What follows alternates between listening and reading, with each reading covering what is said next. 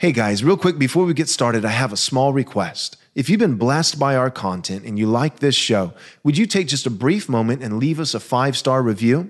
This is quite possibly the most effective thing that you can do to ensure that this content gets out to as many people as possible. Thanks.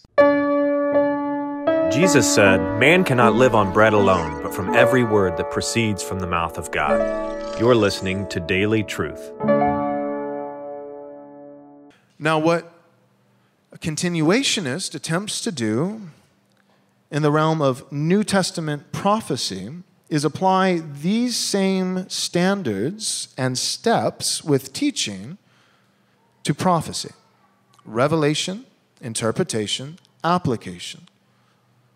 So the continuationists, those who believe that the sign gifts listed in Romans 12 and 1 Corinthians chapter 12 and 14, these sign gifts primarily being prophecy and tongues, those who believe that these gifts have continued for the church today, what they'll insist is, well, prophecy still continues in the church today, but it's different. It's different than the Old Testament. In the Old Testament, it was, "Thus saith the Lord." It was the infallible Word of God. It was a perfect revelation. But in the New Testament, God is pleased to continue to speak through the avenue of prophecy. But here's the best part, Joel.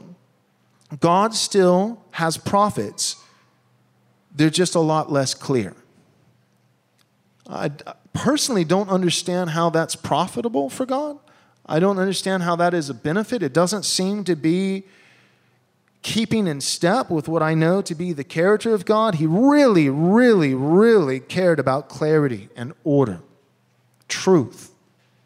And now, in the New Testament, that's just not as much of a priority for him. It seems to be a little bit of a suspicious theory to me. But what a continuationist will say in regards to prophecy today is we had Old Testament prophecy that was infallible. We have New Testament prophecy now that is fallible. And they'll say, well, but wait, we're not saying God, when he speaks, is fallible. The revelation is still infallible, but just like teaching, you can have the perfect text. The revelation is infallible. It's God's word. But the teacher, the pastor who gets into the pulpit, he could interpret it imperfectly, right? He's taking a perfect text of Scripture, but with an imperfect interpretation. Maybe he got it wrong. And then he could apply it imperfectly.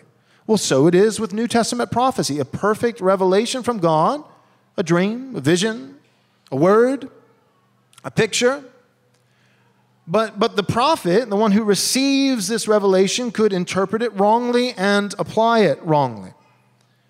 But the reality is that there is no verse in the New Testament that speaks of prophecy having shifted or transitioned in regards to its purpose or its essence, its nature. There is nothing in the Old or New Testament that says prophecy at one time was one thing and now is another.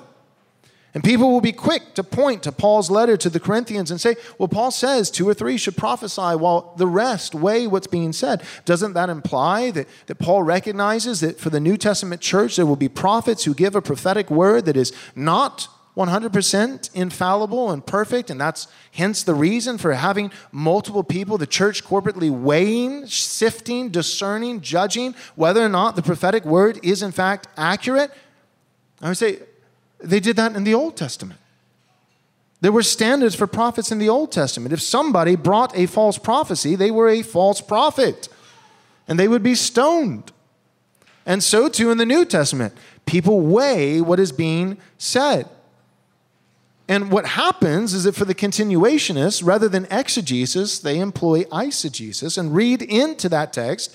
Well, people are weighing what's being said to see what percentage of each individual prophetic word is right and what percentage is wrong, right? The church is weighing, 2 or 3 are prophesying, the rest are weighing what's being said to determine, I think 60% of this word is from the Lord and 40% is not.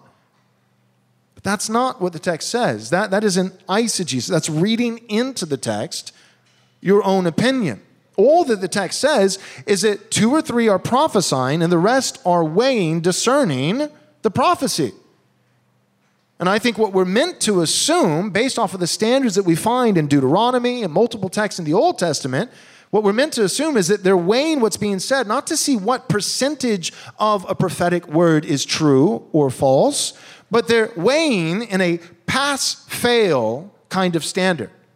This is God's word, or it's not.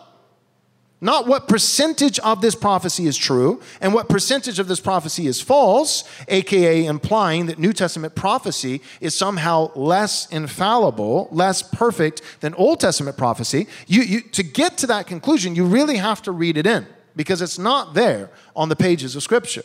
No, that's an assumption.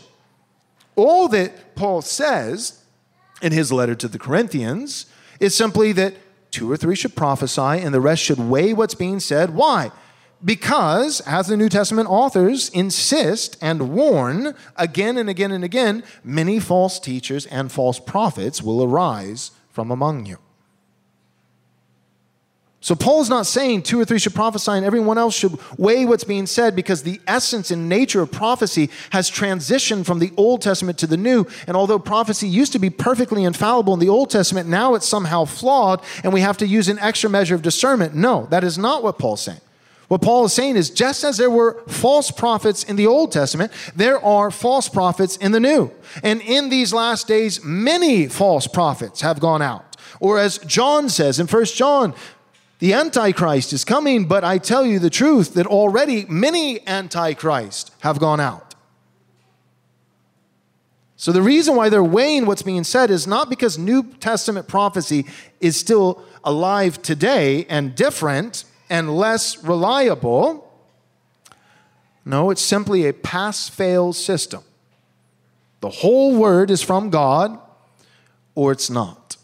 Thanks so much for listening, but real quick, before you go, do us a small favor, take a moment, and leave us a 5-star review if you enjoyed the show. This is undoubtedly the best way that you can help us get this biblically faithful content to as many people as possible. Thanks so much.